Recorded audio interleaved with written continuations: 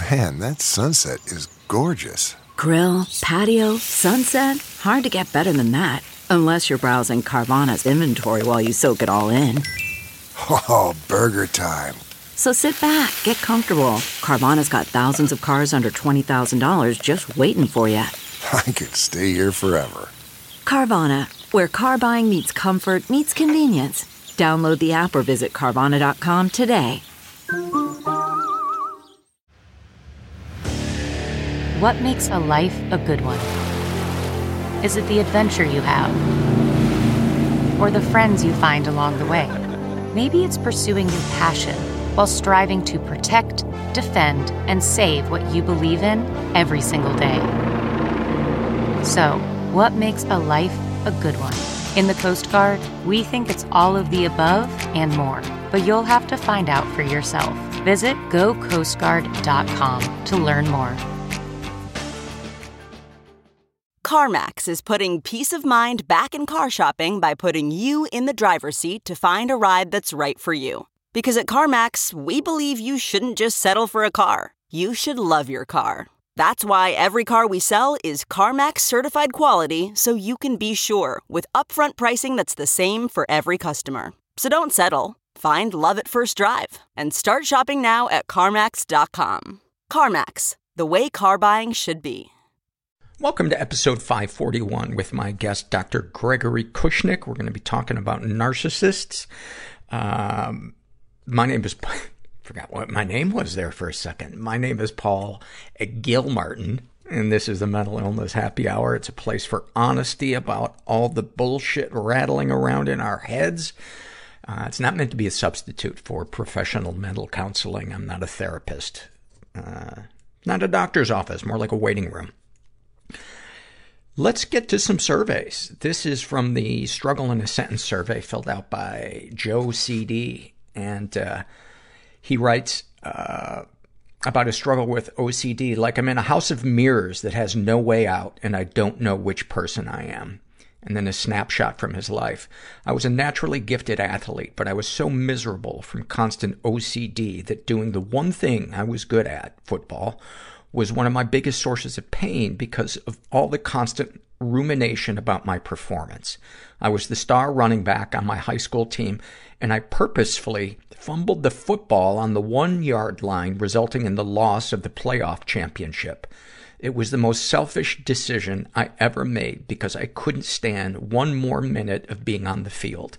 I took a giant achievement away from myself and my friends to escape my own anxiety. Wow, thank you for sharing that.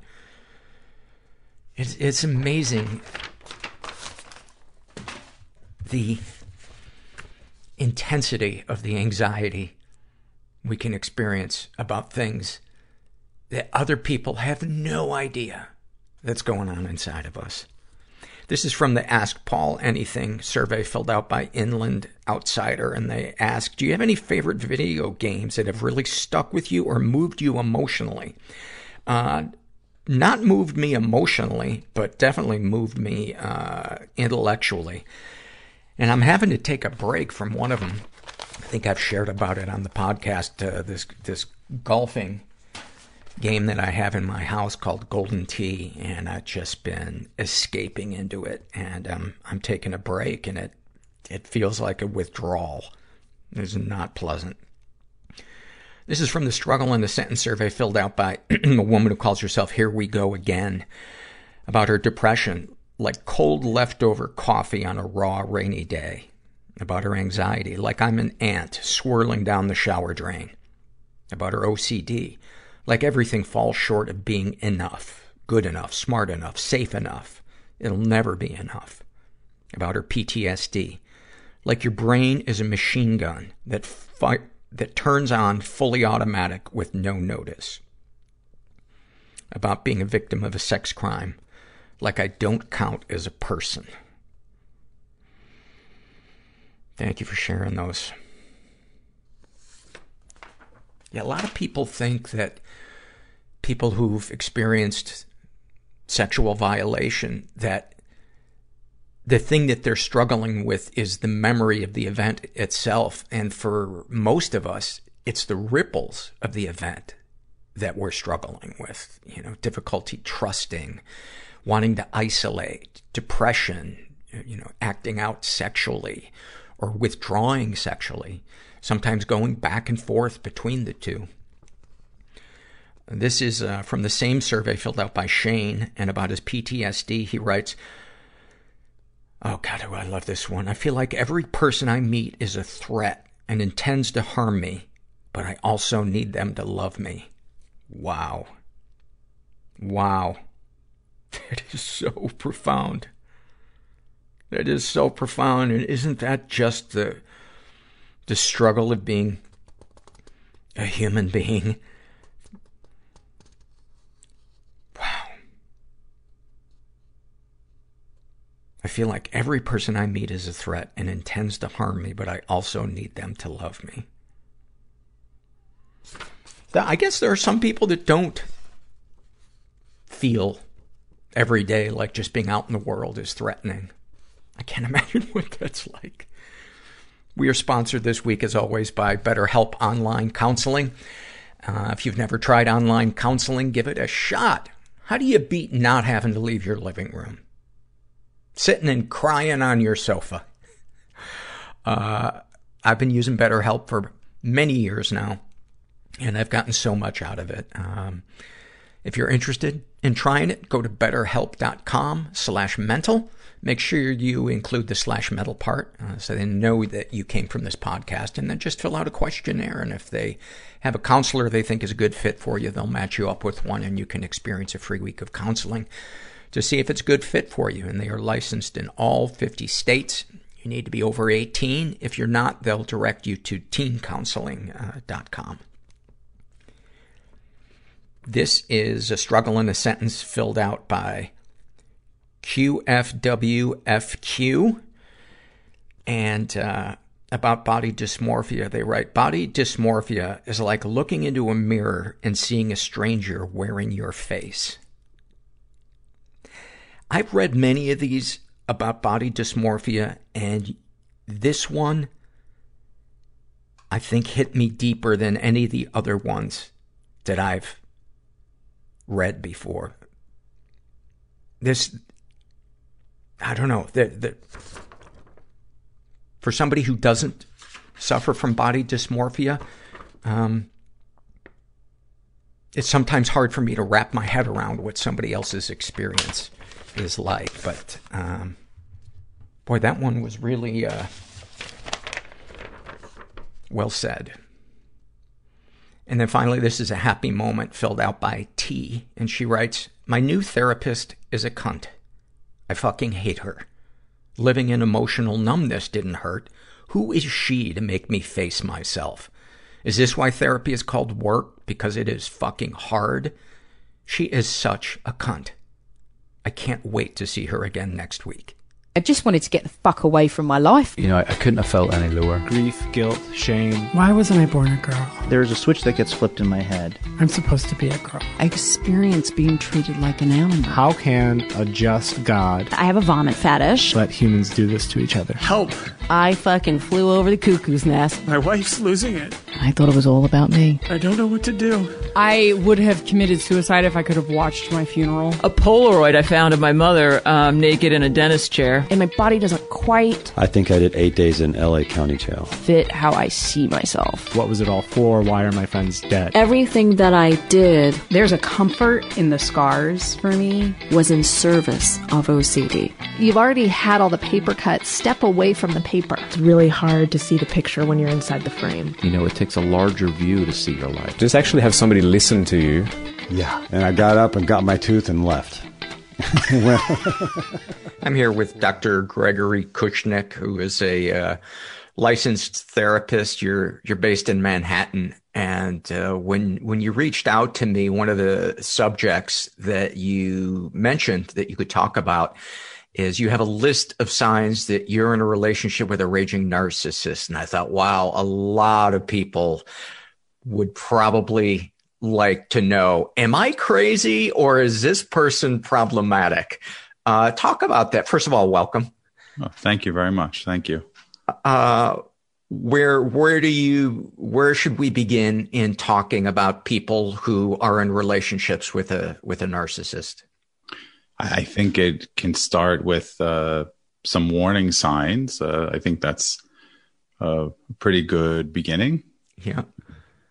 So you would know if you're in a relationship with a narcissist. And some of this, though, it's not binary in that some of these it's not yes or no. You kind of have to put these together and figure out if the whole picture points toward being in a relationship with a narcissist. Right. Because a lot of partners might occasionally do one of the things on this list.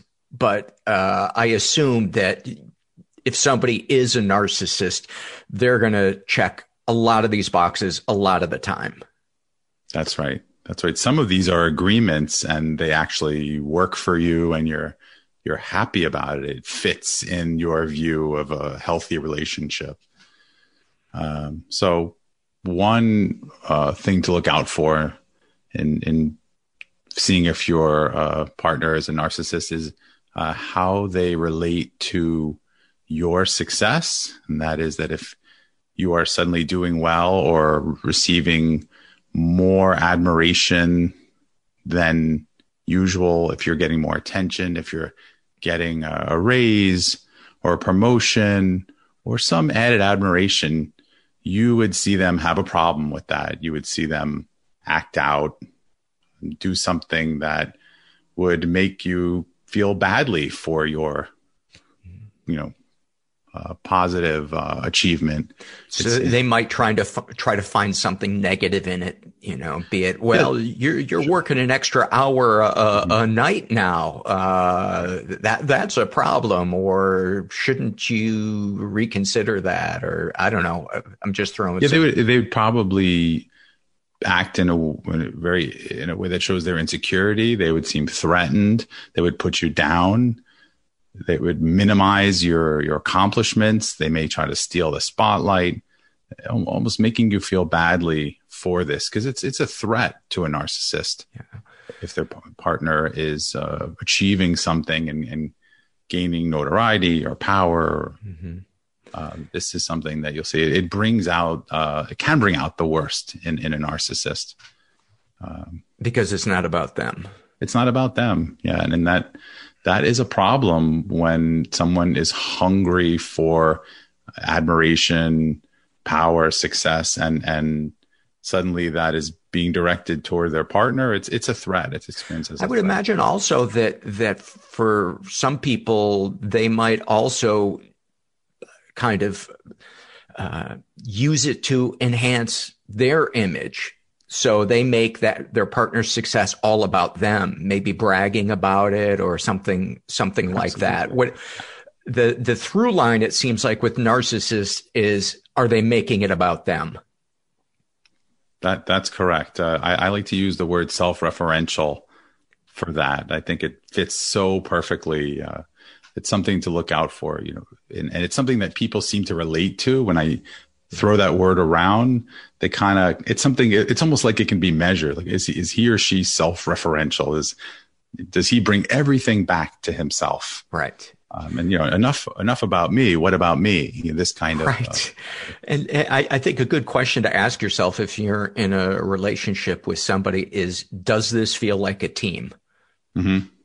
Or does it always feel like it's me versus them? Somebody's winning, gaining an advantage. I mean, that to me is a really bad sign of a relationship, when you feel like you have to take angles on things rather than just being open and honest and knowing that person's in your corner. Not that they never question things or, have their own foibles, but when you get that sense that you're on a team with somebody, to me, it's unmistakable. It's just a really great, safe feeling. Mm-hmm. Mm-hmm. Yeah, this is something that I try to kind of imbue in couples if they're in therapy, or someone tells me they're starting out a relationship and they want to know how to build it the right way. I often say, that you have to, your job is your partner's happiness, and they have to commit to the same thing so that it's as close to 50-50 as possible.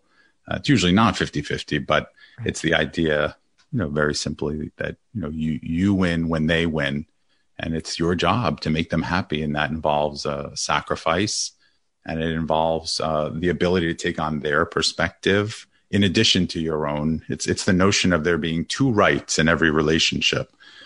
And this is very hard for people to do. I'm right and he's right. Even if I don't agree with him, he's right. According to him, he's right. So what do I do given that there are two rights here? Right. And a narcissist has a big problem with that one. It's very hard to achieve. Go ahead. It's just very hard to achieve. Okay. What's the next one on the list? I would say, and the most painful one is just the lack of empathy experienced by a narcissistic partner, and that they won't validate you. They put you down. They use your suffering as an opportunity to kind of add salt to the wounds. They don't take care of you. They don't become nurturing, but rather they're just unwilling to feel anything positive for you, to empathize with what you're going through. They can't feel what you feel, and this is devastating. It's scary because it's often people often associate it with like a sociopath or something more serious. When someone uses that word, like he has no empathy, it's like a light goes off. Should we look into whether or not he's a narcissist? So that is very painful when you're in a relationship with someone who really has an underdeveloped sense of empathy. Right. And obviously it's on a continuum. It's not black and white, and all psychopaths and sociopaths are narcissists, but all narcissists aren't sociopaths and psychopaths. Absolutely. Is that correct? Absolutely. That's right. And the word narcissist is really just something we throw around. It's not a clinical term. It's just a descriptive term that means a lot of different things. Yeah. Aside from narcissistic personality disorder.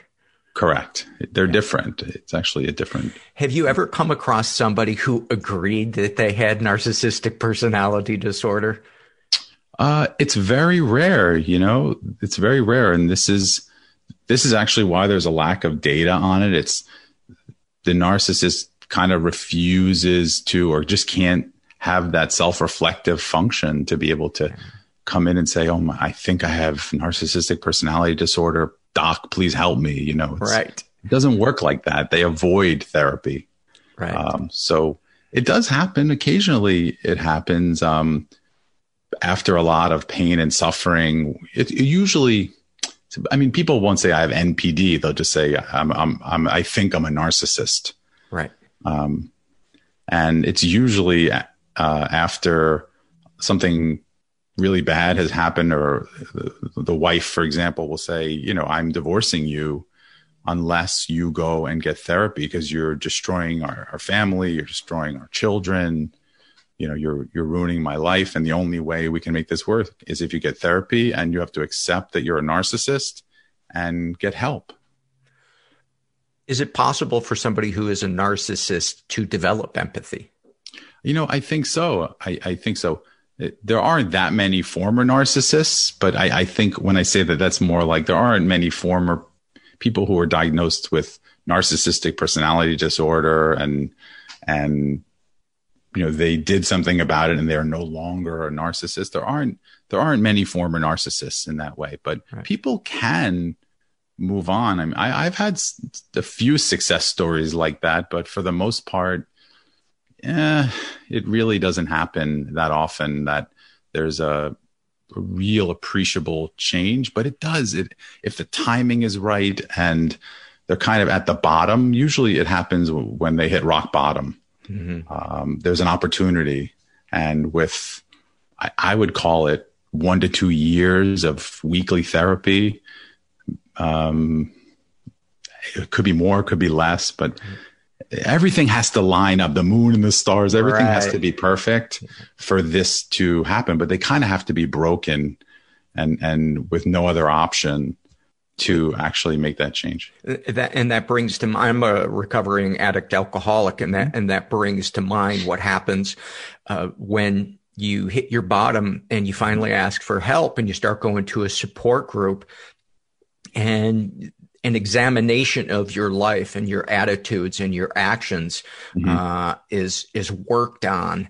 And through the help of other people, your selfishness is pointed out, not in a shaming way, but in a way of, hey, the common denominator in all this chaos is you.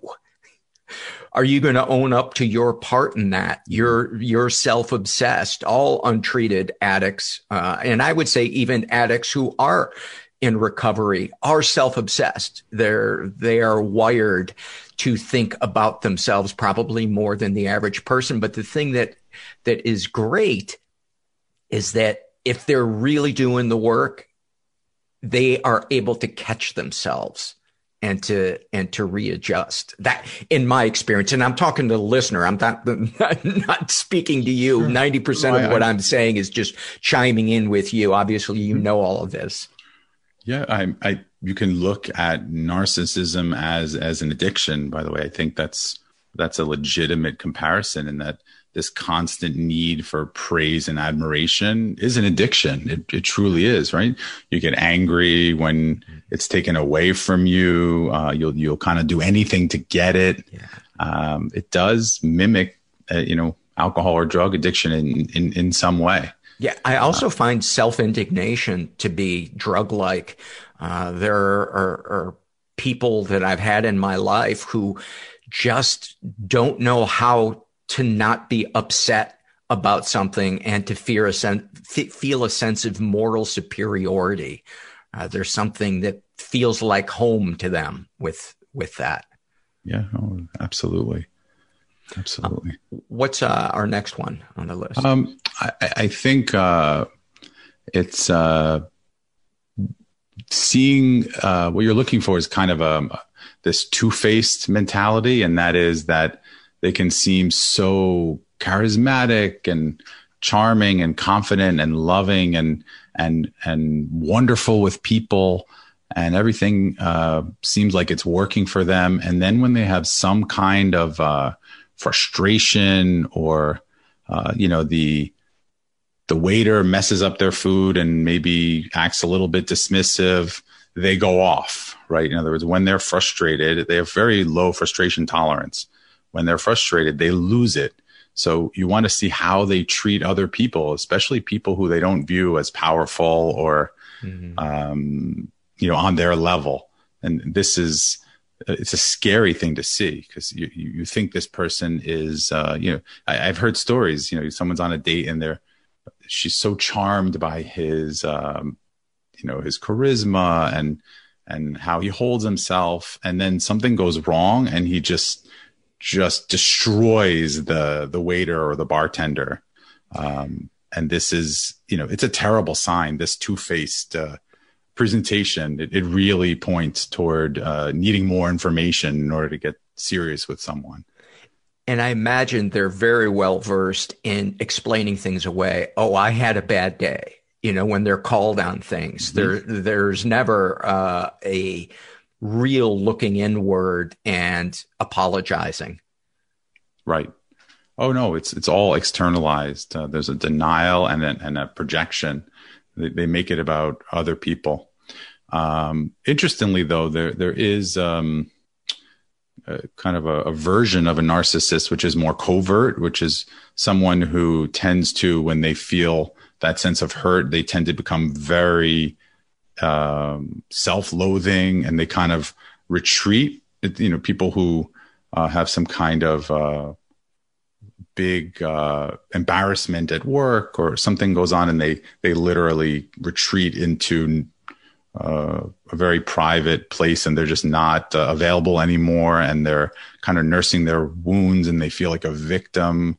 This is a kind of narcissist that people don't think about very much. Everyone always thinks about the narcissist as this, charming person who's in the front of the line. But some narcissists, when they feel this insult to their ego, they will go back and kind of, deal with their wounds in private. And it can mimic depression. actually. Some people get confused with that. It can look like someone who's very depressed.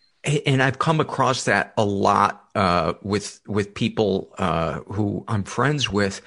And the thing that I usually notice is they have no interest in getting out of their self-pity. It's like an addiction. And it occurred to me one day that the really grandiosity and self-loathing and self-pity are two sides of the same coin, because they both involve an obsession with self. That's right. Absolutely. It's people see them, traditionally they're thought of as these very confident people who don't have insecurities, but it's quite the opposite. They're extremely insecure, so that, when they're getting the attention and the admiration, they're doing great and they're on top of the world and, preoccupied with themselves. And when they're wounded, they're also, as self-referential as they can be, kind of, trying to nurse their narcissistic wound, their injury. Right. And they're the most wounded person in the world, and nobody understands. That's right. And they are seeing the world as a victim and externalizing the blame and talking about how the world did this to them and not owning any part of it. And this is a kind of a narcissist that people don't properly identify. Yeah. And the partner for that person, any attempt to validate or soothe them is throwing nickels into a black hole. It will never be enough, because there's no connection. That person is not making any connection, because they just want it to be all about them. Yeah. Yeah. It's very, very difficult. You kind of have to let that play out and run its course. And then, if you're the partner of someone who's going through this, to sort of give them their space and tell them you're there for them and remind them of some of the good things. But really, it just has to run its course. And then they're just going to need some wins to be able to build themselves back up. But it's very challenging if you're the partner of a covert narcissist. Yeah. And the other thing I think you will find too, if you're the partner of that person, is there's no recognition or thanks that you're there for them. It's just understood that you are there. There's no real gratitude on their part. For me, a true friend, and not that you need the person to say, "Oh, you're such a great person, thank you for coming over." But at some point, maybe down the line, "Hey, I just want to thank you for being there for me." With a narcissist, it's just not on their radar to say, "Wow, this person really went above and beyond, and I'm touched by it." Right. There's a complete absence of gratitude in that way. It's purely seen through the lens of what can be done for them. You won't hear them giving a thank you unless somehow it serves their needs to look like someone who's thankful. This is actually a phenomenon I see on Facebook. I was just telling someone about this. People who are more in the narcissistic realm who will post things that they're doing that are, made to convince everyone that they're living the life. And they say in their post how thankful they are for this and that, right? It's like, I'm so thankful. The humble brag. $100 million yacht. Yes. I couldn't be more thankful. Yes. And it's really just a way to post it, that in the spirit of our culture right now, where we expect people to have gratitude, but it's really, it's quite toxic, I find it. Yeah. And Hollywood is filled with it. I'm so humbled by this, the post. I'm so humbled by the award that I won. Yeah. Really? Yeah. Humble people usually go and post something for 100,000 people. What's humbling is getting fired. I'm humbled. Right. Oh man. Yeah. It's that's a big one though. When you feel like, very simply, like you're saying, that you're not getting thanked for little things and big things. Another one that stands out, another kind of catchphrase that I like to use is pathological certainty. This is often a a sign, and that is people who can't be wrong, people who are really obsessed with there being one opinion, and that's it, and they're not willing to tolerate anybody else who disagrees with them. Kind of like the idea of, saying there's two rights in every relationship. This person just can't see that, and they find fault in other people if they don't agree with them, and it's on a pathological level. It's very hard to be around these kinds of people, and I've found that even in terms of friendships and otherwise, when I shed friendships, that point when you realize you don't have to hold on to all your friends, when you can move on from the people who don't make you feel better about yourself. Oftentimes I found I had the most sensitivity to people who had this pathological certainty, who had to be right. And it often gets into finance and politics and these kinds of discussions. And it's just this toxic feeling that kind of makes you just sick to be around that. Even though they could be very bright and admirable and, the smartest person in the room, that certainty is just suffocating. Which I think feeds it even more. There's a sickness to people who rely solely on their intellect for the idea of success or the ability to navigate the world safely, because it completely rules out human connection, which it's just a different realm. Matters of the spirit are just not even seen. It's about like everything is a card hand that's being played to win. Yep. That's right. Go ahead. There's another kind of narcissism that I think is also not talked about so much, but is really sort of under the radar right now, and it's referred to as the communal narcissist. And this is people who do lots of volunteer work, and they donate, and they make it look like they are in touch with all the world's suffering, and they're so admirable, and they seem so spiritual. That when you said spirit, that reminded me of this kind of a person, which is very, we see also this on social media. These people are often the influencers, and they seem so generous and so in touch with the suffering of some group. And if you just go right below the surface, they don't give a crap about that group. It's just something that serves and, it's sort of a source of narcissistic support to be able to, donate and be seen as this very giving person. Yeah. The people closest to a narcissist know that real person, and it can be really frustrating because the outside world is charmed by them. I grew up, my mother, I believe is a narcissist, and she's done charity work, and there is a side to her, I believe, that is good and really wants to do better, but she's so trapped in her own survival of having to think about herself all the time. And I believe it goes back to her childhood, where there was a lot of trauma and abandonment. And I'm not excusing what she does, but when I began sharing my experiences with her and the things that she has done and said, people that knew her just refused to accept it. But the people that do know her, they get it. They get that there's two different people. Right. Yeah. That's painful that they hurt the people closest to them, but from the outside, they're charitable and charming as can be, and confident, and really can be the center of attention and the source of people's admiration, but family knows them very differently. That dichotomy, represents kind of a warning sign, and it's that's very, very painful to see.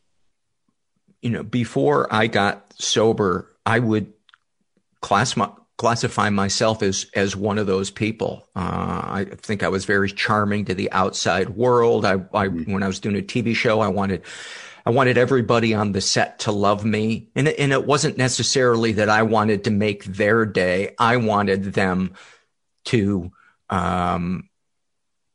talk positively about me. My biggest fear was that people were talking negatively about me. And that's probably still, sadly, very much the case.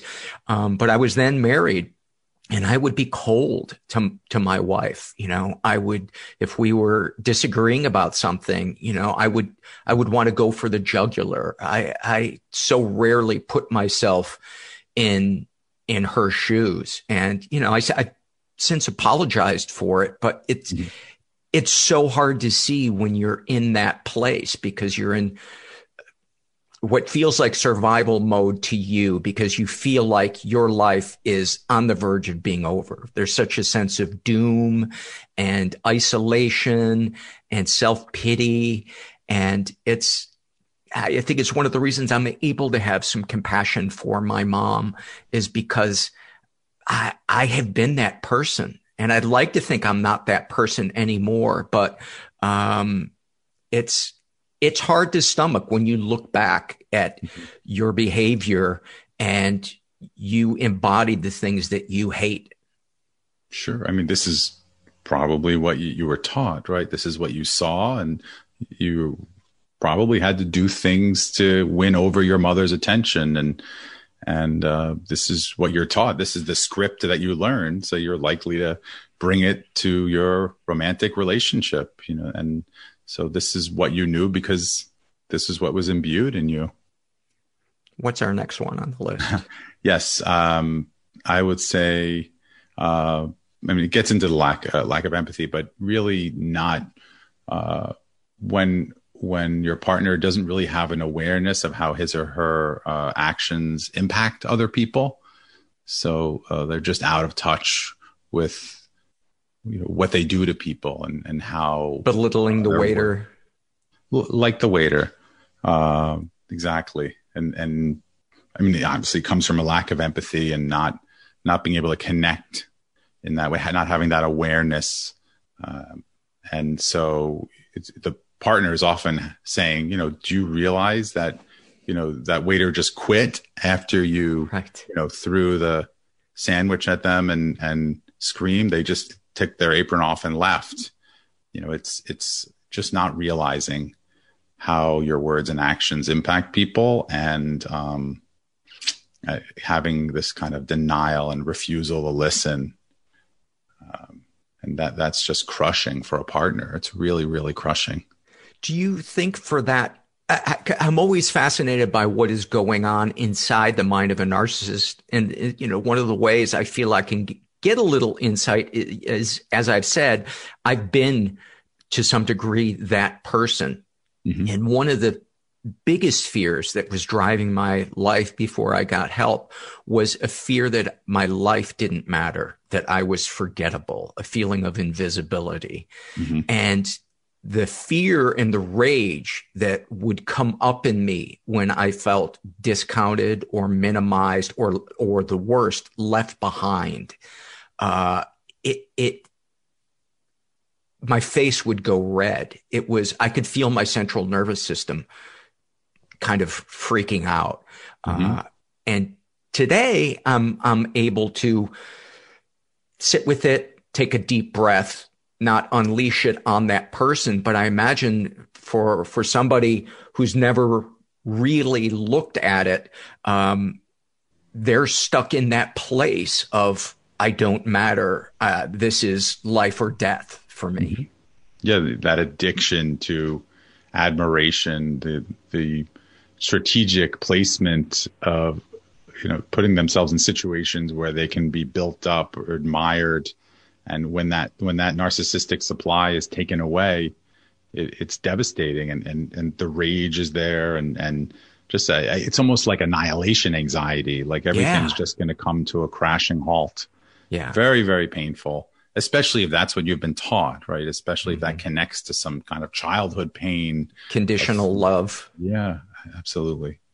That's so the empath, or the likely partner of a narcissist, the one who kind of feels for both people and is willing to sacrifice their boundaries to take care of someone. You know, the empath goes into soothing mode, right? And gets hurt along the way. But it often becomes somebody else's job to pick up the narcissist. I think a really important thing for people to ask themselves when they're in a relationship with someone is, does this person really truly try to take in what I'm saying? And is there any change in their actions along the way? Or is there any real concerted effort to try to act differently in the future? Because one of the things I've seen with narcissists is they can spin a great sentence, you know, they can say, I love you, you know, this and that. But if you look at their actions, that's where the real truth of who that person is, at least at that point in time. Yeah, absolutely. That's right. And that kind of chronic neglect, eventually a partner of a narcissist starts to really break down and feel this profound sense of emptiness because their needs aren't being met and they're just kind of serving. It's very, very painful to endure, especially when it's years of a relationship, years of a marriage, and then a light bulb, goes off, and you realize that this is the situation. It's very tricky.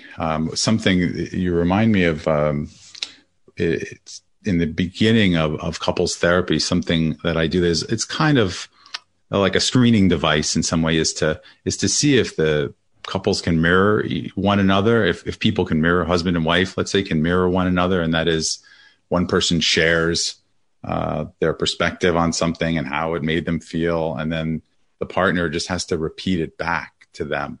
And very often a narcissist gets all confused and bitter and gets it totally wrong and isn't listening because they're caught in their defensiveness. And, when all the wife said was, when we go out in public, you don't defend me when somebody makes me feel uncomfortable. And something that is straightforward. Right. And someone with narcissism couldn't kind of hear it, metabolize it, and mirror it back. It's amazing how that because they're stuck in defense attorney mode. Right. Yeah. Right. It brings out all their defenses, and they just don't know how to hear the world from another perspective and validate that. So it often shows there in this kind of mirroring exercise. Do you think that goes back to something in childhood where to make a mistake felt existentially threatening? Absolutely. It's a lot of people who struggle with narcissism. It often comes from experiencing a brutal, authoritarian, critical parent who made the children pay a heavy price for making a mistake, being themselves, right? So it's having that kind of overly punitive parent that breeds this in some children. Another thing that I see too is the parent who views the child as an extension of themselves, especially when they're out amongst their peers. So there's not a real seeing of who that child is, what their needs are, and the avalanche of criticism serves that narcissist in their belief that they're shaping this person up into who they need them to be so they can present them and gain more esteem among their peers in their mind. Right. It's a really horrible form of brainwashing that goes on in that way. And then it just takes a lot of work to have that perspective as a teenager or an adult to realize that, you're not there to serve your parent in that way, that you have to make your own decisions as to, your own reality and really understand what your own values are and make a distinction between, if you're going to agree with something, your narcissistic parent once said, something they tried to instill in you, that's okay, but it's a conscious choice. But as an adult, you have to kind of make your own decision whether you're going to perpetuate that or you're going to rectify it. That's part of it. I think another thing that you see a lot of times when you're in a relationship with somebody who's a narcissist is when you express your feelings, you're told that you're too sensitive. Is that something that you find to be the case? Absolutely. Yeah. Okay. Vulnerability is punished like crazy. This is something that the narcissists struggle with. They cannot make themselves vulnerable. And they look down upon it, and it's very, very hard to do. So yeah, when a partner is overly emotional, or when anyone seems overly emotional or revealing their cards in some way, narcissists will frown upon that. And some great expression of emotion is you get shamed for that by a narcissist. This is why this whole movement of vulnerability, learning to be vulnerable is so powerful, because it's so huge. Yeah. It's so huge. Mm-hmm. It's really necessary, but not in the social media public kind of way necessarily. More, I don't think that's as powerful, because I think there's some other motive there. Usually it's more about with the people you love and care about, people with whom you want to mend the relationship. Yeah. Goes a long way, but you can't do it with a narcissist. You really can't. You usually end up, getting burned for that. Anything else on the list?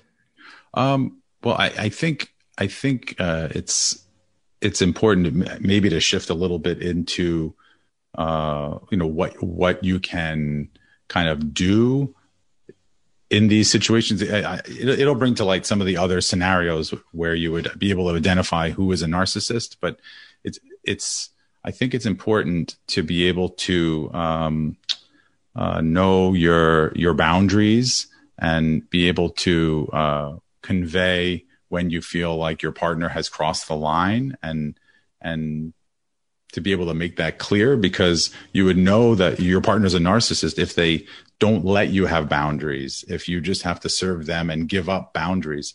When someone is recovering from a relationship with a narcissist, very often it's about learning your boundaries, what you're willing to do and what you're not willing to do. And sometimes that connects to your values. It connects to self-preservation.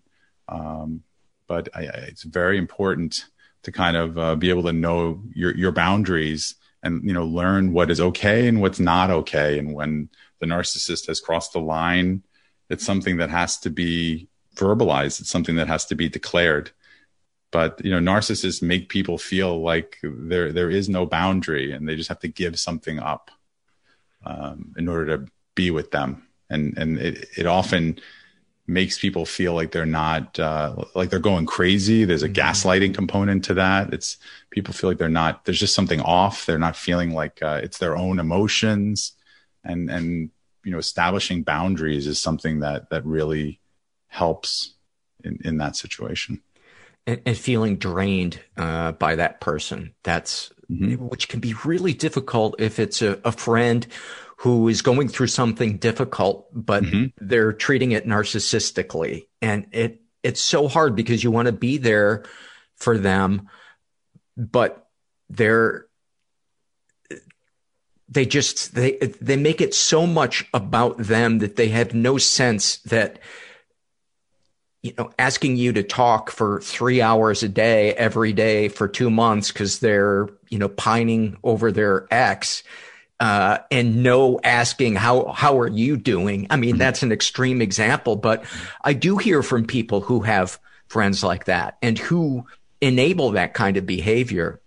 And one of the most important things that I learned in my support group, everybody that rolls into a support group is not going to get well, is not going to do the work. There are people that will still make it about them to a degree that it's draining. And I had to find a way of expressing myself to those people that set boundaries, but didn't shame them. And the thing that I started saying was, I care about you. I'm flattered that you call me and we talk on the phone, but it doesn't feel like a conversation to me.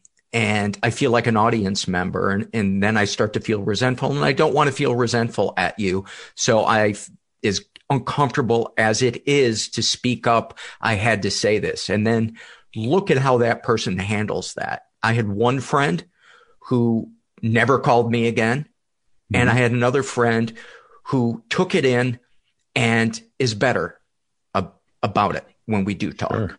That's a very powerful intervention to do that. So it's likely if someone's ready to hear that and they care deeply about you and you're not just serving their needs, that can be something that is a game changer for someone to hear it from a good friend. And other people literally cannot handle that. And the relationship ends there.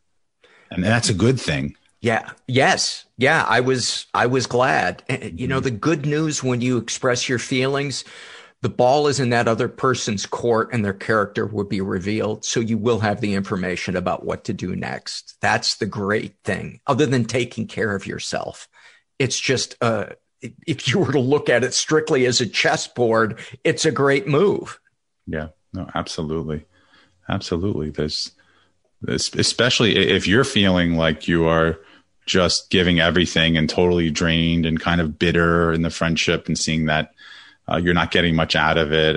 It sometimes feels good to be helpful, but if it's only about their needs, that can really kind of grind on your nerves and make you feel very unsatisfied and used. And so it's important to identify who those people are and renegotiate the boundaries or end the friendship. And the thing that I've discovered is you have to be willing to give consequences if the boundaries are violated, because otherwise you're just enabling that person. And I've seen, I don't know what you would call it, secondary narcissism, where somebody drains me talking about the person that's draining them.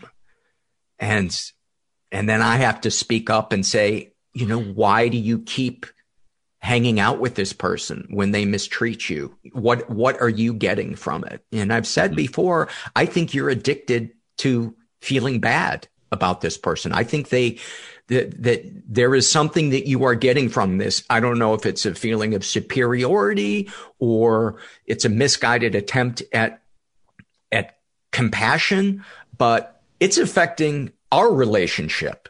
And so that might be something to look at. It's really hard to say that to somebody, to know when to say it, because we want to be there for our friends. But there's this continuum where it begins to edge into enabling. And right. You have to have your limits. Yeah. In terms of how you manage that. And usually coming from love, coming from support, building them up to make them, you know, understand how much you appreciate them, and then saying what your experience is and how you're there for them. But, you know, maybe, you know, it's time for them to think about what's really best for them, knowing how hard it is, you know, empathizing with that sense of how hard it must be for them, but not playing too much into the victim role that they may be taking. Right. It's very challenging what you're describing. Very, very challenging to manage. And I think an important factor too is, does that person have a choice in hanging out with that toxic person? Because if they do, that's an issue they really need to look at, because there is a probability that extends into other areas of their life where it's camouflaged. But if that person, for instance, a teenager stuck with a narcissistic parent, to me, that's a completely different situation. You know, maybe they're thinking about calling child services, or they're getting ready to leave the house, but they're leaving a sibling behind who they believe is experiencing some form of abuse. You know, whenever I get an email from somebody about that, I always say, please go to therapy. You know, I cannot give you advice on this. This is way beyond any experience or opinion that I have, because this involves legalities and stuff that has real life consequences. What would you say when, for instance, the sibling that is getting ready to leave the house and they have a parent who is maybe not overtly abusing their sibling, but it's a really toxic, unhealthy environment. And they're afraid that calling child services or reporting would shatter the marriage. Maybe the younger sibling would be removed from the home. They don't want to be cut out of their family. What do you do? What do you advise in that situation as a therapist? I suppose you would have to report them. The abusive It depends on the nature of the abuse. If it's severe, absolutely. But it's give us some examples of what would be not severe enough, what would be a tough call, and what would be clear. Oh, some examples of that? Yeah, if you can think of any. If there's clear abuse going on where the child is showing problematic behaviors, if there's suicidal ideation, if there's noticeable signs of abuse, visual signs, if the child isn't functioning at all in school or otherwise, if they're withdrawn and distant, a milder version would be, if it seems like the child is able to function well and has enough strong support to be able to manage it. Because usually if you have one or two really strong parental figures, things can go your way in this situation. It can, if you have a narcissistic parent and let's say a really loving grandmother, and then the other parent is strong and has the self-awareness, it really serves as a buffer. It can really be quite helpful. But I think it's more about how the child is functioning. And if it seems like there's some psychopathology that's manifesting as a result of the abuse. But it's very hard to make that judgment call. I remember when I was a young psychologist, learning how to manage this in clinic in Manhattan and then in a hospital in Manhattan. It made me the most anxious.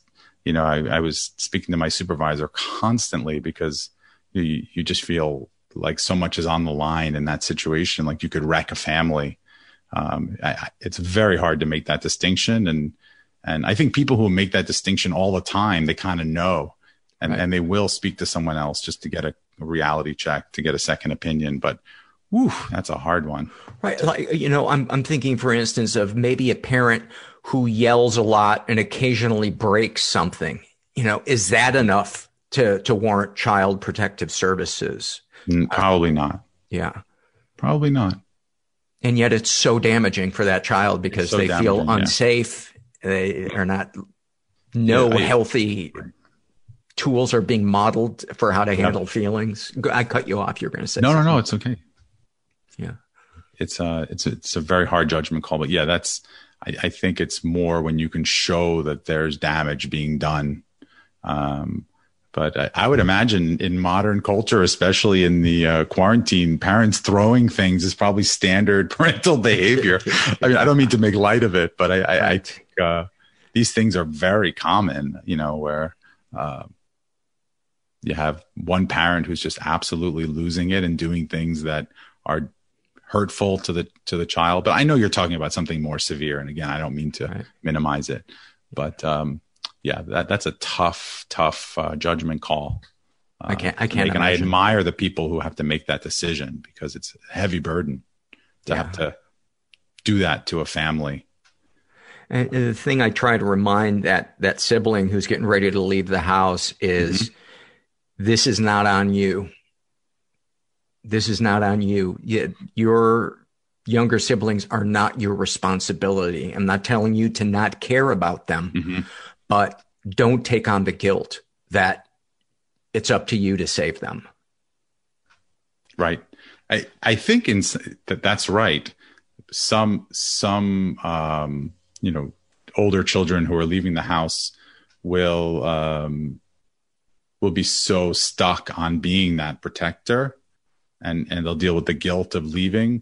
but they may only be able to kind of live with themselves if they've given an ultimatum to the parent, that they will bring the house down if something happens, right? If my younger sibling tells me that you've done this or that, that's it. Because very often the narcissist doesn't want to be publicly shamed. They don't want to, the world to know how bad things are. So that can be very powerful as a deterrent. But again, you're right. That can be a heavy, heavy burden. And I mean, it really depends on the family dynamics and what the other parent is, what stance the other parent takes, and are there any other people involved.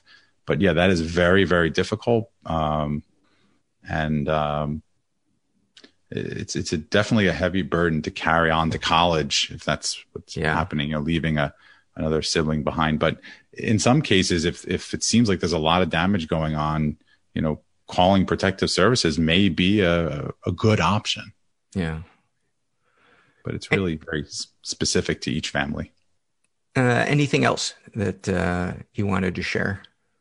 Well, I thought just to kind of give a little something concrete for people to do if they felt like they wanted to try to make it work with a partner who's on the narcissistic side. Is that okay to go into that a little bit? Yeah, of course. Okay.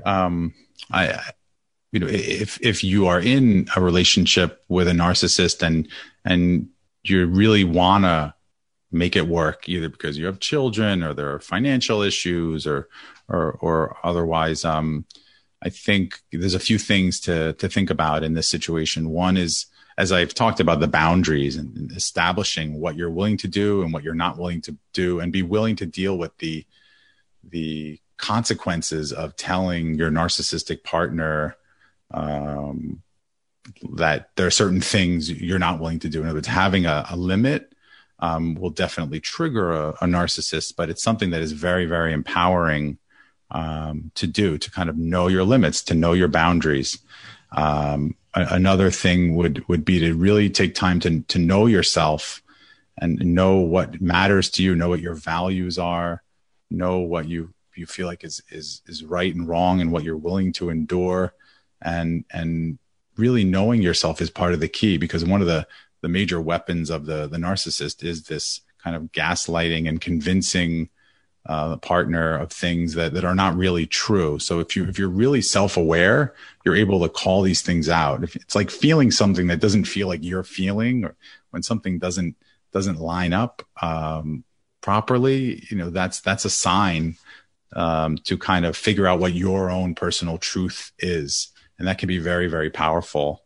And then you have to have really reasonable expectations with a partner who is a narcissist, right? It's kind of like lowering your expectations 12 levels, right? What are you really going to get out of the relationship? You can't expect a narcissistic partner to do this and that. You just have to stop expecting it. That's a big part of it. And also to try to study the tactics of the narcissistic partners, that when they're doing their tricks to try to manipulate you, you kind of know their manipulation, so you can call them out. And that's really, what you need to be kind of armed with, and to change your language, to change the way you communicate, so that you're not using the language of a victim, because they will use that against you. Like saying how they do something and how that makes you feel. That's sort of something that a narcissist would see as an example to pounce, that would give them, authorization to, do that thing again that made you feel guilty or sad. So you use more of the kind of, I feel this way language, as opposed to, when you didn't congratulate me, that made me feel horrible. Not this kind of statement. That's something that narcissists use against you. One of the things in my experience is that narcissists, as you mentioned, have a really hard time with somebody having an opinion that differs from them.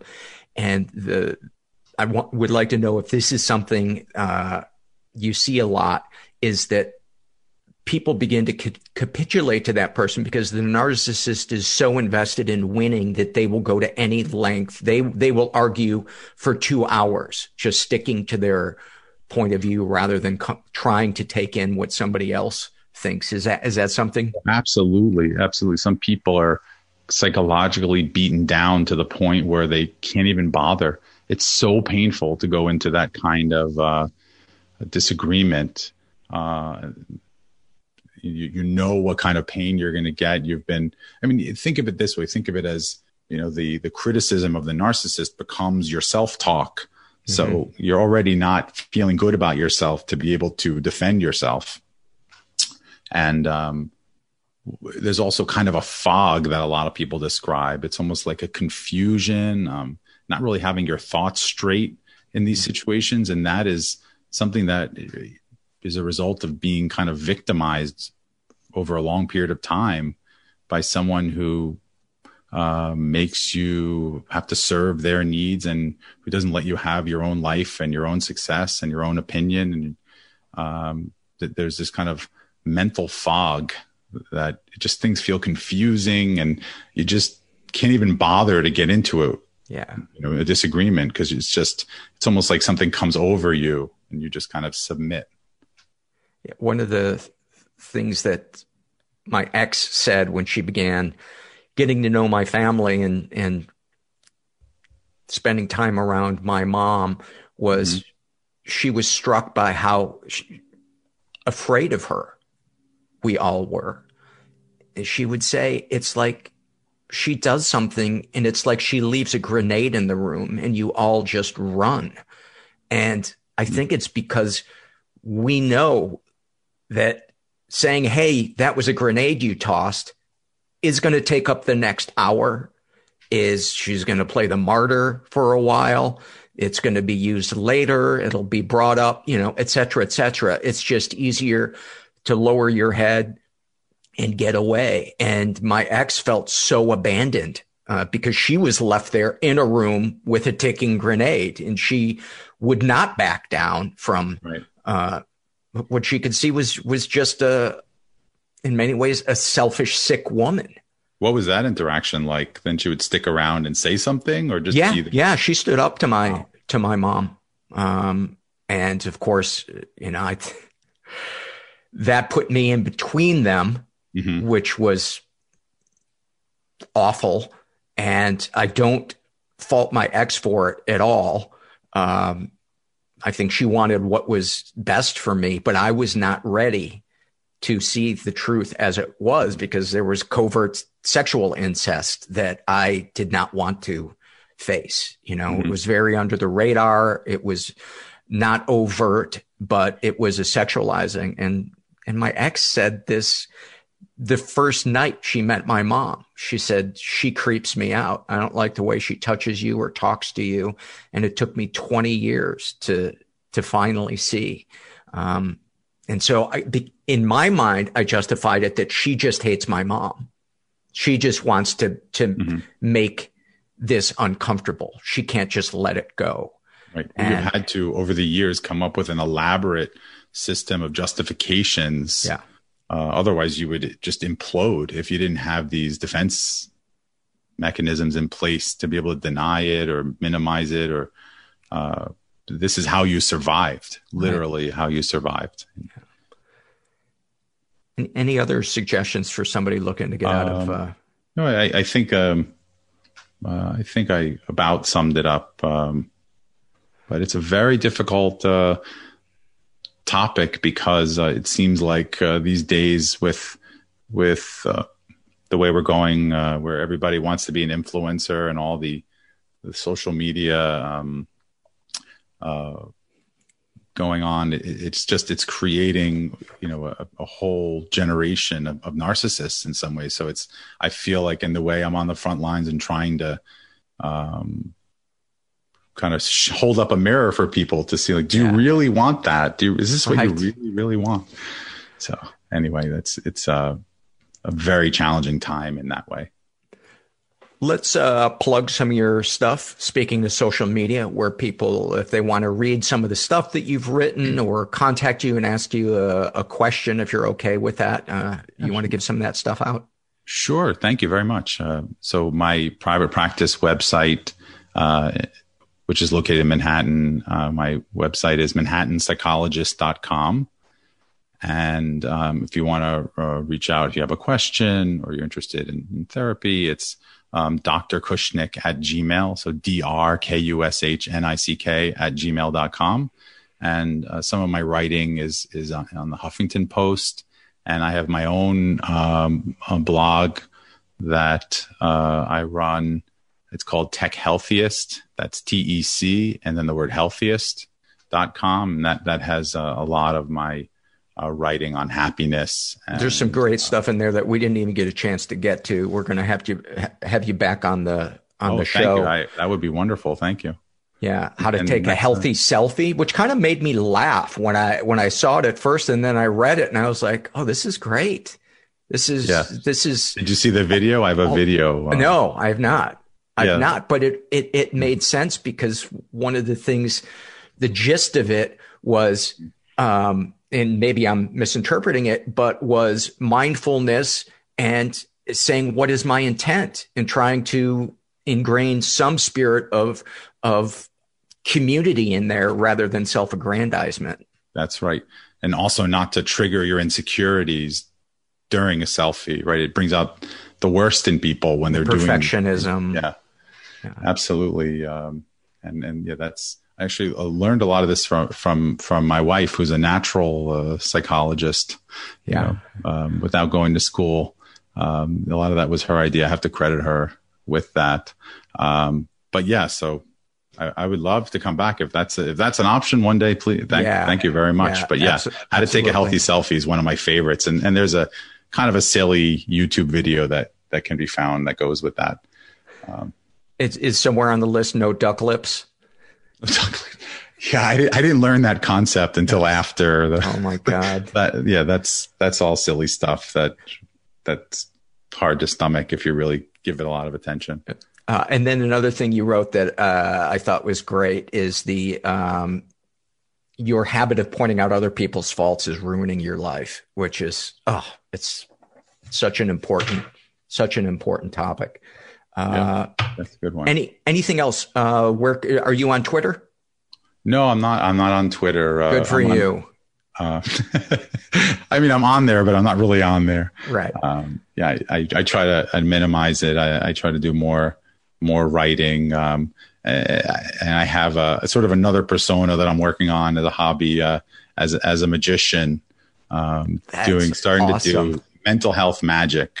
So I'm working on some material to be able to teach children, just life skills while including magic. And that's going to be kind of something I'm doing on YouTube, and started doing parties, and I'm trying to kind of bring that joy and wonder to kids in need. But that's just sort of a new topic, and I'm Dr. Magical. I love anything that can get through to kids. Have you seen the documentary In and of Itself? I have not seen it yet. You have to watch it. I've fallen behind in some of my my lists. People rave about it, and the magicians rave about it. It's so up your alley because it's about mental health and it's related to, obviously, that's wonderful. He's an amazing magician. I to see it. Dr. Kushnick, thank you so much. Oh, thank you for having me. Many thanks to Dr. Kushnick. Let's jump into some surveys. Got a lot of surveys. I don't know if I'll make it through all of these. What I'm saying is I might die in the next 45 minutes. This episode is sponsored by When Breath Becomes Air. When Breath Becomes Air by Paul Kalanithi is the exquisitely observed memoir of an idealistic young neurosurgeon attempting to answer the question, what makes a life worth living, as he deals with his own terminal cancer diagnosis. It's a stunning reminder to live while we are alive. A must-read for anyone in medicine from a doctor-turned-patient. For healthcare workers, expand your view on patient care and the fragile beauty of our mortal lives through Kalanithi's unforgettable words. Some of the questions Kalanithi wrestles with in this book include, what makes life worth living in the face of death? What do you do when the future flattens out into a perpetual present? When the future is no longer a ladder towards your goals in life? What does it mean to have a child, to nurture a new life as another fades away? When Breath Becomes Air is a #1 New York Times bestseller, Pulitzer Prize finalist, and named one of the best books of the year by the New York Times Book Review, People, NPR, The Washington Post, Slate, and more. When Breath Becomes Air is available wherever books are sold. Learn more at prh.com/breath. Okay, picture this. It's Friday afternoon when a thought hits you. I can spend another weekend doing the same old whatever, or I can hop into my all-new Hyundai Santa Fe and hit the road. With available H-Track all-wheel drive and 3-row seating, my whole family can head deep into the wild. Conquer the weekend in the all-new Hyundai Santa Fe. Visit HyundaiUSA.com or call 562-314-4603 for more details. Hyundai, there's joy in every journey. This is from the Shame and Secret survey filled out by a gender-fluid person who refers to themselves as I Like Dogs 94. They identify as bisexual. They're in their 20s, were raised in a slightly dysfunctional environment. Ever been the victim of sexual abuse? Some stuff happened, but I don't know if it counts. Some stuff with a guy in high school that I wasn't into but didn't say no to. Has always stayed with me and bothered me. Not in a major way, though. Any positive experiences with the abuser? Yes. Most of my abuse came from people I regarded as very good friends who ended up making me feel like shit, but still wanting their approval. Very confusing. But luckily, those people are out of my life now. It's so hard when you're young, too, to know what's healthy and what isn't, especially if you were raised in dysfunction. Darkest thoughts. I sometimes wish I would get into some sort of accident. Not too serious, just enough that I'd be able to take a break and be in the hospital for a bit. Not for the attention, but for just a reason to not have to try as hard. I definitely have some form of, quote, unwanted thought syndrome, as Maria Bamford calls it. And my anxiety makes it incredibly difficult to ward off these thoughts, sometimes making it difficult to interact with people or leave my house. Darkest secrets. I've struggled with self-harm and an eating disorder since high school. The older I get, the more ashamed I become when I self-harm, because in my mind it seems like an adolescent thing to do. I also have intrusive thoughts of death and dying and need to knock on wood 3 times and repeat, I will not die today. Nothing bad is going to happen to me today. No one I love is going to die anytime soon, because I leave the house every day. I also keep a list of everything I dislike about the important people in my life in a notebook. I also make that list over and over about myself as well. Sexual fantasies most powerful to you. I don't really have any sexual fantasies. Maybe when I'm starting to like someone, I'll think about them and what we could do together. But all in all, I'm not a very sexual person, and it doesn't matter much to me. What, if anything, would you like to say to someone you haven't been able to? I wish I could tell people that I'm sharing my problems with.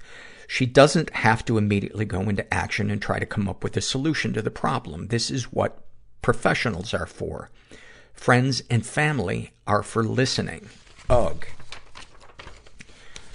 What, if anything, do you wish for? I wish I could fucking force my family to understand my mental illnesses, because so far nothing has truly gotten through their skulls.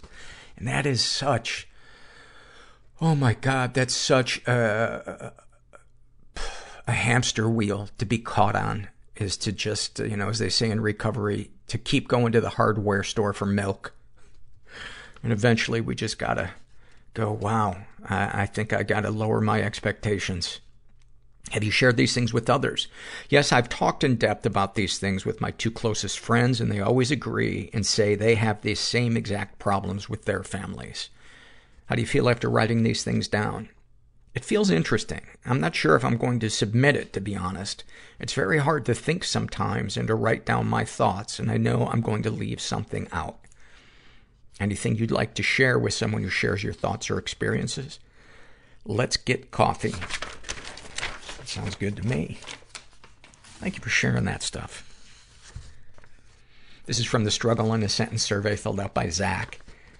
And, about his depression, he writes, "Sure, I can go to grad school, work, apply to PhD programs, get myself on meds, find a better therapist, and try to stay in shape. But I can't call to schedule an appointment to look at a new apartment because of my anxiety. Must mean I'm an entire failure." About his anxiety. Am I happy?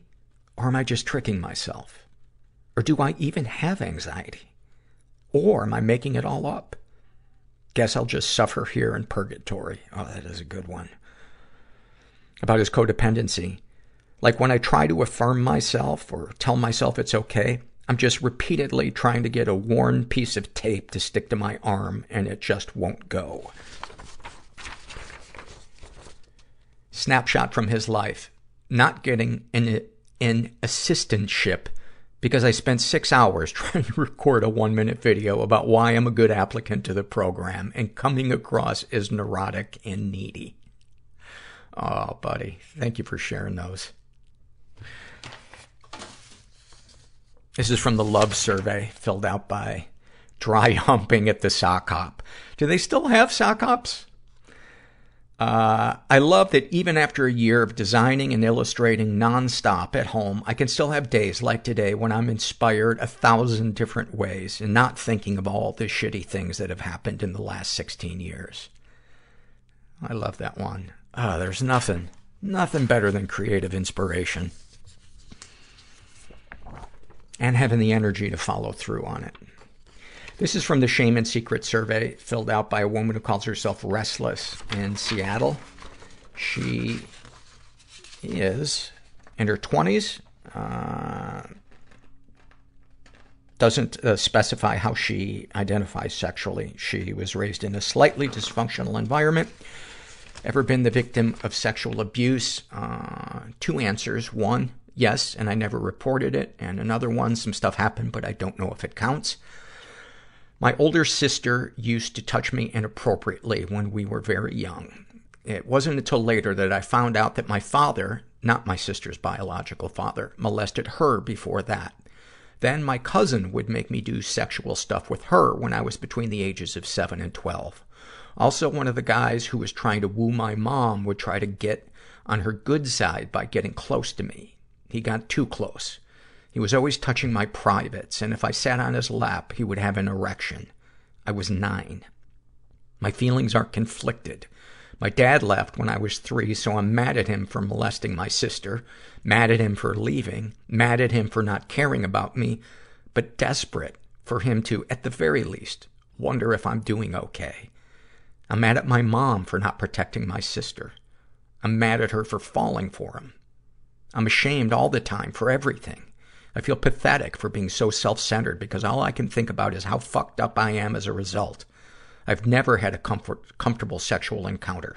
9 out of 10 partners have at some point forced me into sexual intercourse. And part of me enjoys that. She's been physically abused and emotionally abused.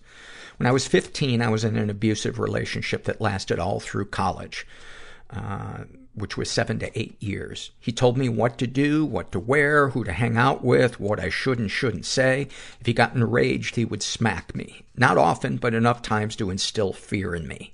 We broke up in 2011, and I'm still not over it. I still feel like I love him, and I've realized that he took my father's place. He was that paternal figure I was yearning for all along, so it's been difficult to let go. But it feels pathetic to hold on.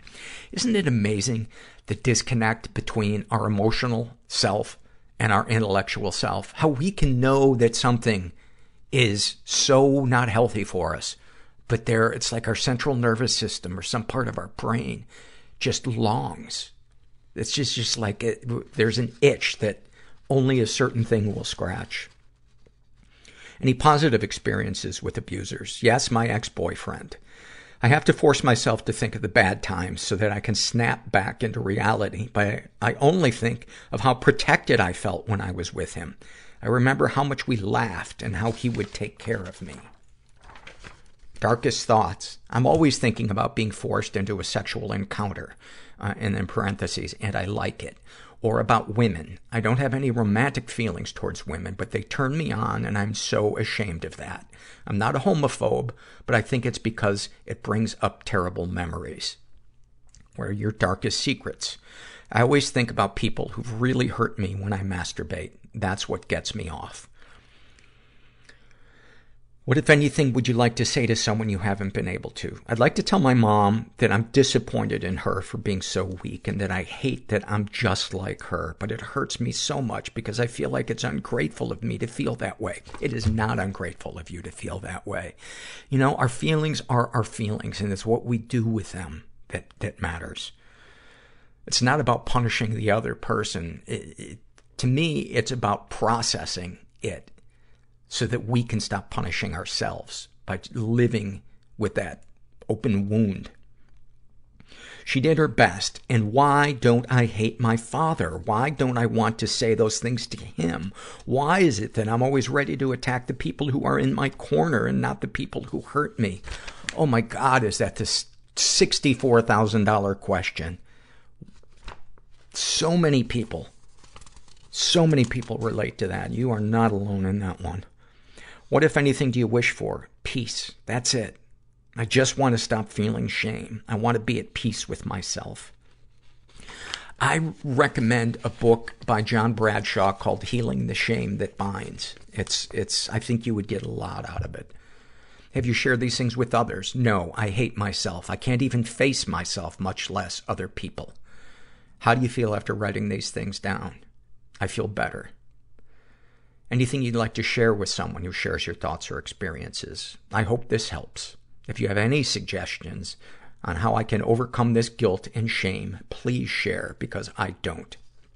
Again, I would recommend that book, Healing the Shame That Binds, by John Bradshaw. This is from the Love Survey filled out by Jameson, and they write, I love dimly lit rooms. I love looking at my dilated pupils, and in parentheses, not dilated from drugs, in the dimly lighted mirror. I have beautiful eyes, and when they fully dilate, the dark edges of my iris blend with the pupil, making an all-black iris. And then they put a quote in from Dominique Cole that says, I can see the world in your eyes. That's what I told the mirror man. Thank you for that, Jameson. This is from the Struggle in a Sentence survey filled out by a guy who calls himself Anon. And this is a snapshot from his life. And he writes, after almost a year of eating next to nothing and exercising excessively, I didn't realize the damage I was doing to my body. I just told my mom I wasn't pooping very often, so we went to a few doctors. No one figured out the truth behind these issues. My mom is a religious nut job, so at some point she took me to a holistic healer. She had me lie on a table while she burned incense and swept a huge feather around. The stuff she did was so stupid that it infuriated me that things had come to this point. I realized how what I was doing had brought me here and vowed to return to eating normally. I'd probably be close to dead if I kept doing what I was doing. And the irony is it worked. It worked in a really fucked up way. The incense and the feather worked. One of the things that I really believe in when we want help, when we want to change, is to not judge the form that it comes in. And what a great example yours is. Not that I believe in that stuff, but the universe sometimes has an interesting way of getting help to us. This is from the Love Survey filled out by Queen Clover. And they write, I love coming back from a grocery trip from my local fancy mart and unloading the bags. I'm a rather frugal spender to the point of borderline malnourishment, buying only sale staples. Occasionally, I feel spendy and will take a trip to the local fancy mart and wander the aisles and toss in the cart whatever strikes my fancy. Stuffed grape leaves, fresh figs, spicy tuna rolls, raspberry peach preserves, tiramisu, a T-bone with the most perfect marbling. I pay no mind to the total upon checkout, and when I get home and start unpacking the bags, I look at the haul on my kitchen table and get so excited I don't know what I'm going to eat first.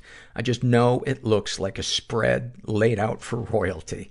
Oh, do I love that. And what a great example of self-care. You know, for people that are going through addictions or any type of withdrawal from compulsive behavior, finding ways to replace that deprivation with a healthy abundance is so huge. It's so huge. And it can really help getting to the place where we can experience some self-love, at the very least, less self-hatred. This is a shame and secret survey filled out by a guy who calls himself No Name. He identifies as a non-practicing bisexual. He's in his 30s, was raised in a totally chaotic environment. Ever been the victim of sexual abuse? Some stuff happened, but I don't know if it counts. I would say it absolutely counts. When I was 17 or 18, I got drunk at an older friend's house. At that time, I had known her for 4 years, and I was her son's godfather. She was in her mid to late 20s. She put me in her room to sleep it off. And being so close with her, I didn't think anything about it. Sometime later, I felt something weird happening to my privates. It turns out she had undid my pants, pulled them down, and was performing oral sex on me in my sleep. In a heartbeat, I pushed her away and walked home. I never talked to her or saw my godson again. He's been physically and emotionally abused. I was married for 5 years. During that time, my wife convinced me I had an anger problem. She constantly asked me to take a more fatherly role with her 2 girls from a previous marriage. And when I would, she would tell me I was wrong in front of the girls. I have a lot more examples, but that was the first thought. Any positive experiences with abusers? Honestly, the most positive experience was going to couples counseling with her. During our first visit, the therapist validated my feelings and helped me see my ex-wife was abusive. FYI, my ex never went back to therapy with me. That's the great thing about taking an action, putting something out there, like let's go to counseling, or, something that puts the ball in your partner's court, because then you give them an opportunity to reveal their commitment to the relationship and their character. And then you can make a more informed decision. Darkest thoughts. I have a lot of suicidal thoughts. I would never do it, but it's always in my thoughts about work, money, love, being bored, anytime I upset someone. Darkest secrets. I've never really acted upon my dark secrets. Sexual fantasies most powerful to you. Not my mother, but hearing or reading incest stories and watching mother-son incest porn. It's scary to share that. What, if anything, would you like to say to someone you haven't been able to? To my father, why did you stop talking to me when I was 16, but continued to talk to my older brother? What, if anything, do you wish for? To wake up and be excited to live that day. Have you shared these things with others? I haven't found anyone I feel comfortable enough to tell. How do you feel after writing these things down? Scared and childish. Anything you'd like to share with someone who shares your thoughts or experiences? Yeah. Am I normal? What's wrong with me that made my dad leave? Will I always play the victim? Well, I'm going to guess that your dad leaving had zero to do with you, and your dad and his demons was what happened. Your dad's fear of intimacy or responsibility. But I imagine that is a hard thing to feel when you experience that kind of loss or abandonment. And the other thing that I would share is that what you experienced, was a form of rape. It doesn't really matter what the term is, but that was an illegal act to that person, and a damaging, traumatizing act. And a lot of people think it's different because it's a woman doing it to a guy, but it is no different. You're still dehumanizing somebody. You're still objectifying them. You're still taking away their rights and humiliating them. And that needs to be processed. Don't keep that inside. Sending you love. Speaking of loves, this is from the love survey filled out by Dog Mom. She writes, I love my nightly routine with my dog. I lay in bed for about 5 to 10 minutes while she stays out on the couch, and when she decides she's ready, she heads in. I love hearing her toenails clack on the kitchen tile as she slowly wanders towards the room. I love hearing her slurp up her last drink of water of the night. When she jumps on the bed, she walks up to the head of the bed and waits for me to lift up the blanket for her. She then proceeds to walk head first under the covers and collapses on her side, her back pressed into my front. We spoon like this until she gets too hot, and she crawls back out and sleeps, facing me with her head on a pillow. Also, in the morning, she refuses to get out of bed until I'm up and about, which always melts my heart. Oh. We read a lot of the pet owner ones on loves, but I never get tired of hearing them. Thank you for that. This is a shame and secret survey filled out by a guy who calls himself Padded Up. To the question, what gender are you? He wrote man, but then writes, I have often wondered if I am trans female, but my body is very clearly physical male, and most of the time I think and act like a man. More about this below. He's in his 30s, identifies as straight, was raised in a pretty dysfunctional environment, was the victim of sexual abuse and never reported it. I've only recently begun to self-classify this experience as abuse. At around age 10 to 12, I was on vacation with my family, which included 8 cousins, several aunts and uncles, and assorted other family members. The oldest cousin of our family tribe was 4 years older than me and male. One day, the majority of the family went to do some activity with each other. They went to the store or something, and others took naps, leaving my 14 to 16-year-old cousin and I alone. He invited me into a room and pressured me to take off my clothes. I did. I was confused. I wanted him to think I was cool. I didn't know what was normal or appropriate. He took his clothes off, too. He started talking to me about my body, my penis, my lack of pubic hair, etc. He showed me his body. I didn't want to see his body. I didn't want him to see mine. But like I said above, I wanted him to include me in his, quote, cool club. I always felt like an outsider, unloved, etc. I presume because my dad was an addict and absent through my childhood and teen years. I'm still in occasional contact with this person. I've never spoken of it with him or really with anyone.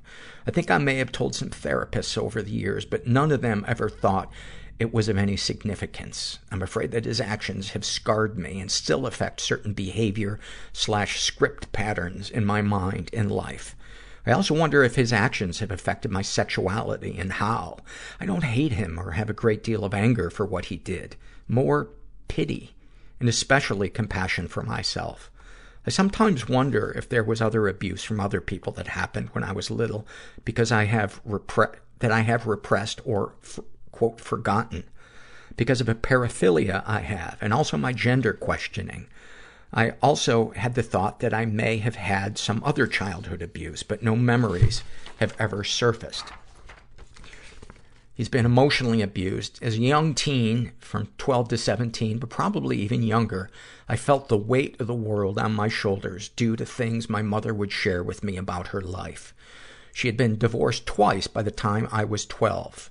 My dad, her first husband, was an addict and out of control. Her second husband had been quite abusive emotionally and verbally to me and her, and she ended up using me as her emotional crutch counselor friend. And at least that's how I felt about it. She would tell me about her financial problems. She would complain and talk with me about her small business, issues with employees and customers, etc.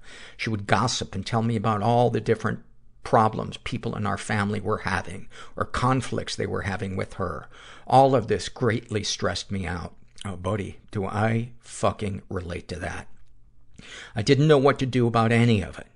Couldn't do anything about it, and yet felt very, very enmeshed with her emotions about it. Later, after a traumatic incident that led to the death of a sibling, my mom used me as a support crutch for her grief. I was barely 17. I didn't know how the fuck to grieve myself, let alone help her.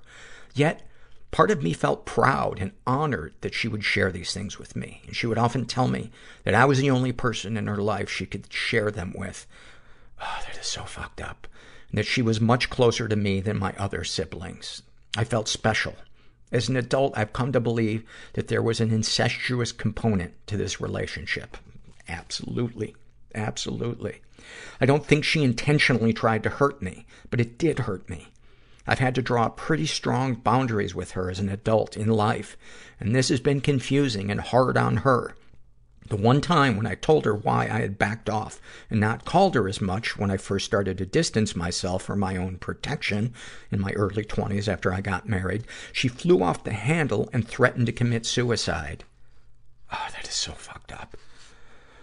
Since then, I've continued keeping my distance, just not giving her all the nitty-gritty reasons why. My stepdad was very abusive emotionally to me, berating, perfectionistic, would go on raving rage fits where he yelled if I did something small that was wrong. My marriage lasted 10 years between he and my mom. It was a relief when he left. I've had little contact since. Often I feel as though I channel him with my own kids. Any positive experiences with abusers? Absolutely, with my mom. She unquestionably loves me, would do almost anything for me, and was hugely involved in my life, and yet did a lot of things to hurt me. Even with my stepdad, we had moments when I felt as though he loved me or wanted to love me, but for the most part, not a lot of positives with him. Darkest thoughts. I sometimes fantasize or imagine myself to be a young girl, perhaps 8 to 14, sometimes younger. I imagine myself wearing dresses and flowery things, etc. I imagine my body without a penis or balls and with a vulva, vagina instead. Sometimes these fantasies and daydreams involve sexual experimentation with my young female self and other young peers. I often end up feeling depressed and maybe a little despondent after these fantasies, because in reality, I'm an extremely hairy, slightly overweight, manly man with a beard, etc. This is part of why I've often wondered if I'm transgender. The thought has come to me for years and years. I guess some people wouldn't classify this as a dark thought, but I immediately go to the consequences of following through on such a thought, and they seem dark to me. I'm happily married with 2 kids. I crave to not repeat the errors of my parents, and it seems like far, far too much to give to go forward the process of embracing a female self, transitioning, etc. Sometimes I imagine myself putting my hands into the pants of perfect strangers standing in line at Starbucks or on the subway or whatever. I have never, nor would ever do this, but sometimes I get not an impulse, but just the thought in my head, like, what if? It scares me a little bit, and I feel ashamed about it. The strangers I think about doing this to are 100% female, and sometimes even kids. Like I said, never have or never would act on it. I have imagined what it would be like to intentionally crash my car while driving. I don't want to die, but I've imagined what would happen if I were in an accident, get cared for by EMS, taken to a hospital, etc. I'm not sure what this is about, but I think perhaps something to do with a felt need for being nurtured and taken care of. When I'm out exercising in town, running, etc., and a dog barks at me and scares me, I imagine myself going Incredible Hulk on the dog and tearing it to pieces with my bare hands. I feel like I could be just absolutely enraged at the animal, imagining it attacking me. Sometimes I wish a dog would attack me so that I could destroy it. Similarly, I fantasize about killing intruders who break into our house. I kill them with the shotgun I have in the home, or with a baseball bat, or with a knife. Likewise, I tend to go berserk in these fantasies, just going crazy and violent, getting blood everywhere with rage. I think these might be tied to PTSD related to the traumatic incident when my brother was killed. I was there, could have been killed myself, wasn't, and couldn't save him. It was awful. It lives with me still. Oh, man. I'm so sorry you had to experience that. Darkest secrets. I have a diaper fetish / paraphilia. I routinely wear diapers to bed, have suffered from some bedwetting as an adult, but also have intentionally wet the bed for years in order to get attention and justify wearing diapers to bed. I wear diapers in public, discreetly, under my clothes, several times a week, sometimes to work. My wife knows about this and accepts it to a degree. She thinks it's icky for me to use them, which I like to do, but understands that it is not an impulse that will go away. I've told several therapists about it. I told my best friend about it. By and large, these conversations have helped me to accept this odd part of myself, to quit fighting it or feeling ashamed about it. In many ways, I feel at peace about the diaper thing. Ideally, I would choose to not have it, but it seems so deeply embedded that it's never going away, and I need to accept that. At this point, my only hang-up on occasion is that it doesn't seem like a manly thing to do at all. Like it screws with my sense of masculinity when I'm putting on a diaper, etc. Often I imagine what it would feel like to be a girl wearing diapers, etc. Sometimes I wear my wife's clothes when she's gone. I also sometimes put on women's clothes that are left in dressing rooms at stores when I enter them with my own men's clothes to try on. Sexual fantasies most powerful to you. Diapers used to be the most powerful. They are no longer. I felt horribly ashamed about them, etc. Since coming to acceptance, my relationship with diapers has changed. They are much more like a coping mechanism today. I wear them for comfort and for calming, like in a therapeutic sense. Some people take a warm bath. I put on a thick diaper. It's far, far less a sexual thing now. On occasion, my wife and I will use them in sex, but not very frequently. I watch some trans porn. All genders and shapes and sizes, trans men, trans women, in various stages of transition or non-transition. This turns me on the most. I also read transgender erotica. Sometimes I imagine myself to be a trans man with a physically male-looking body but with female sex organs. I feel very ashamed and very afraid of these fantasies. Also confused. I'm not sure if this is a kind of fetish of some sort, or if I really do have genuine gender dysphoria. The aforementioned sexual fantasies involving me as a young girl and other people, quote, her age. Interestingly enough, the thought of me as an adult man having sex with or abusing actual children is odious and disgusting to me. I have no desire or intention to abuse kids, and I'm not sexually attracted to them. But if I'm fantasizing being a kid with other kids, does that mean I really am? I feel very confused and very scared by these fantasies. Also ashamed, but to a lesser degree. I've hardly talked about either this or the trans porn thing with anyone at all. My current therapist only, and even in this case, only in a roundabout way. What, if anything, would you like to say to someone you haven't been able to? Honestly, no idea. I mean, I'd like to be able to talk with my wife about the transgender stuff in more detail, or my dad, who I now have a good relationship with and who is no longer in active addiction.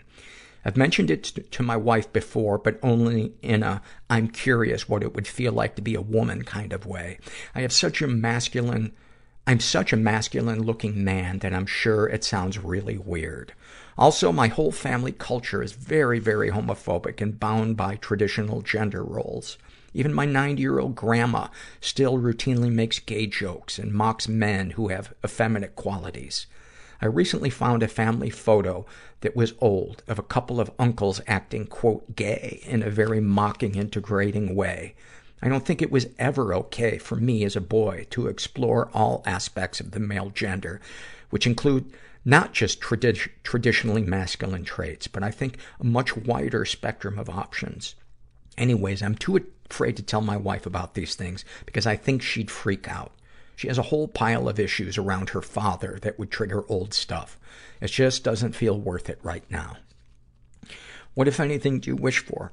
I guess I wish I could be born again in a different female body and to grow up female. I'd wish for a calm, stable, affectionate, caring home environment where I wasn't forced to grow up too early, where I was nurtured. And I'd wish for, and guided and mentored and set free when the time was right. I think I wish for some of those same things today, to be nurtured and touched and cared for. I don't really have anyone in my life right now who is able to do that for me, except me. I wish I could figure out how to offer those things for myself. Because I do realize that even if I were a girl, at one point I would grow to be an adult. And all adults need to learn how to look after themselves, advocate for their own needs, etc. I don't know. All this feels so fucked up. I feel like a failure as a man for wanting to be cared for. But you are not a failure. The word you use. You are so not a failure. You got a lot on your plate emotionally. And, I'm just sending you some love, man. I am sending you some love. How do you feel after writing these things down? I feel a little liberated. It's nice to put it on paper. I don't know what to do next, though. I feel trapped in the end and scared. I don't really feel like there's any reasonable action to take. It's just an empty, anonymous confession. Anything you'd like to share with someone who shares your thoughts or experiences? You're not alone, especially as it relates to fetishes or paraphilias. For God's sake, please know there is no chance you are the weirdest or freakiest person out there. Also, it isn't going to go away. You're stuck with it. Learn to accept it. Regarding the transgender stuff, the fuck if I know. I'm the one that needs wisdom on this one. Oh, and therapy is awesome. Go check it out. Also, spiritual coaches and some pastors can be immensely helpful in putting context to some of this stuff. I would add, as long as it's not, a homophobic religion that wants you to pray the gay away or something like that. Figuring out what your purpose is in life is challenging. I think this is something that spiritual leaders have to offer that is unique. Thank you for all of that, man. Thank you for all of that. You went so fucking deep on that, and I appreciate it. Sending you a hug. This is a struggle in a sentence filled out by a woman who calls herself Famale, and she deals with anxiety, anorexia, codependency, and PTSD. And a snapshot from her life. Mother's Day recently passed, and my mom chose to spend the day with my abuser, a family member, instead of me and my sister. I've forgiven him, but I'm not sure I've forgiven her. All week I had intrusive thoughts while working from home, where they could come and harass me without interruption, taking terror off the table when I know I shouldn't. By Friday, I told my boss I was molested as a child. I've never said those words out loud to anyone but my mom and sister, but lately I feel like they could spill out at any time. My boss was supportive and said 4 words that I don't think she could possibly know what it meant for me to hear. She said, "You are safe here." My boss took that terror off the table in my workplace, and it means the goddamn world to me. I am desperately searching for a therapist so I can become a productive employee again. We are all hopeful that this can happen. Oh, man. High 5, high 10, high fucking 15. I just so love hearing or reading about somebody being vulnerable and it being met with compassion and safety. Makes my day. And then finally, this is from the love survey filled out by Warm Tea. And they write, I love my boyfriend's big, beautiful, yellowish green eyes when the sunshine hits them just right and they glow. I love when some people have just a hint of a lisp in the way they speak. I love the extreme silence of inches of untouched snow on the streets at 2 a.m. before the town has a chance to wake up. Oh, fuck, do I love that one. And this one is completely foreign to me. I love when I kiss my hedgehog on the nose and she pretends to be grumpy about it, just to end up bonking her nose onto my lips to try and get another kiss before curling up on my chest for a nap. That is fantastic. Oh my God. I want to see that. If you can take a video of that, I want to see it. Well, I hope you guys got something out of this episode. And if you're struggling, just never forget that there are like-minded, safe people out there in the world. It may be a challenge to find them, and it may be painful opening up to them, but it's one of the greatest things that we can do, and I think it's part of our purpose being human beings on this planet. And never forget that you are not alone. And thanks for listening. Everybody I know is bizarrely beautifully fucked up in some weird way. Bizarrely beautifully fucked up in some weird way. Bizarrely beautifully fucked up in some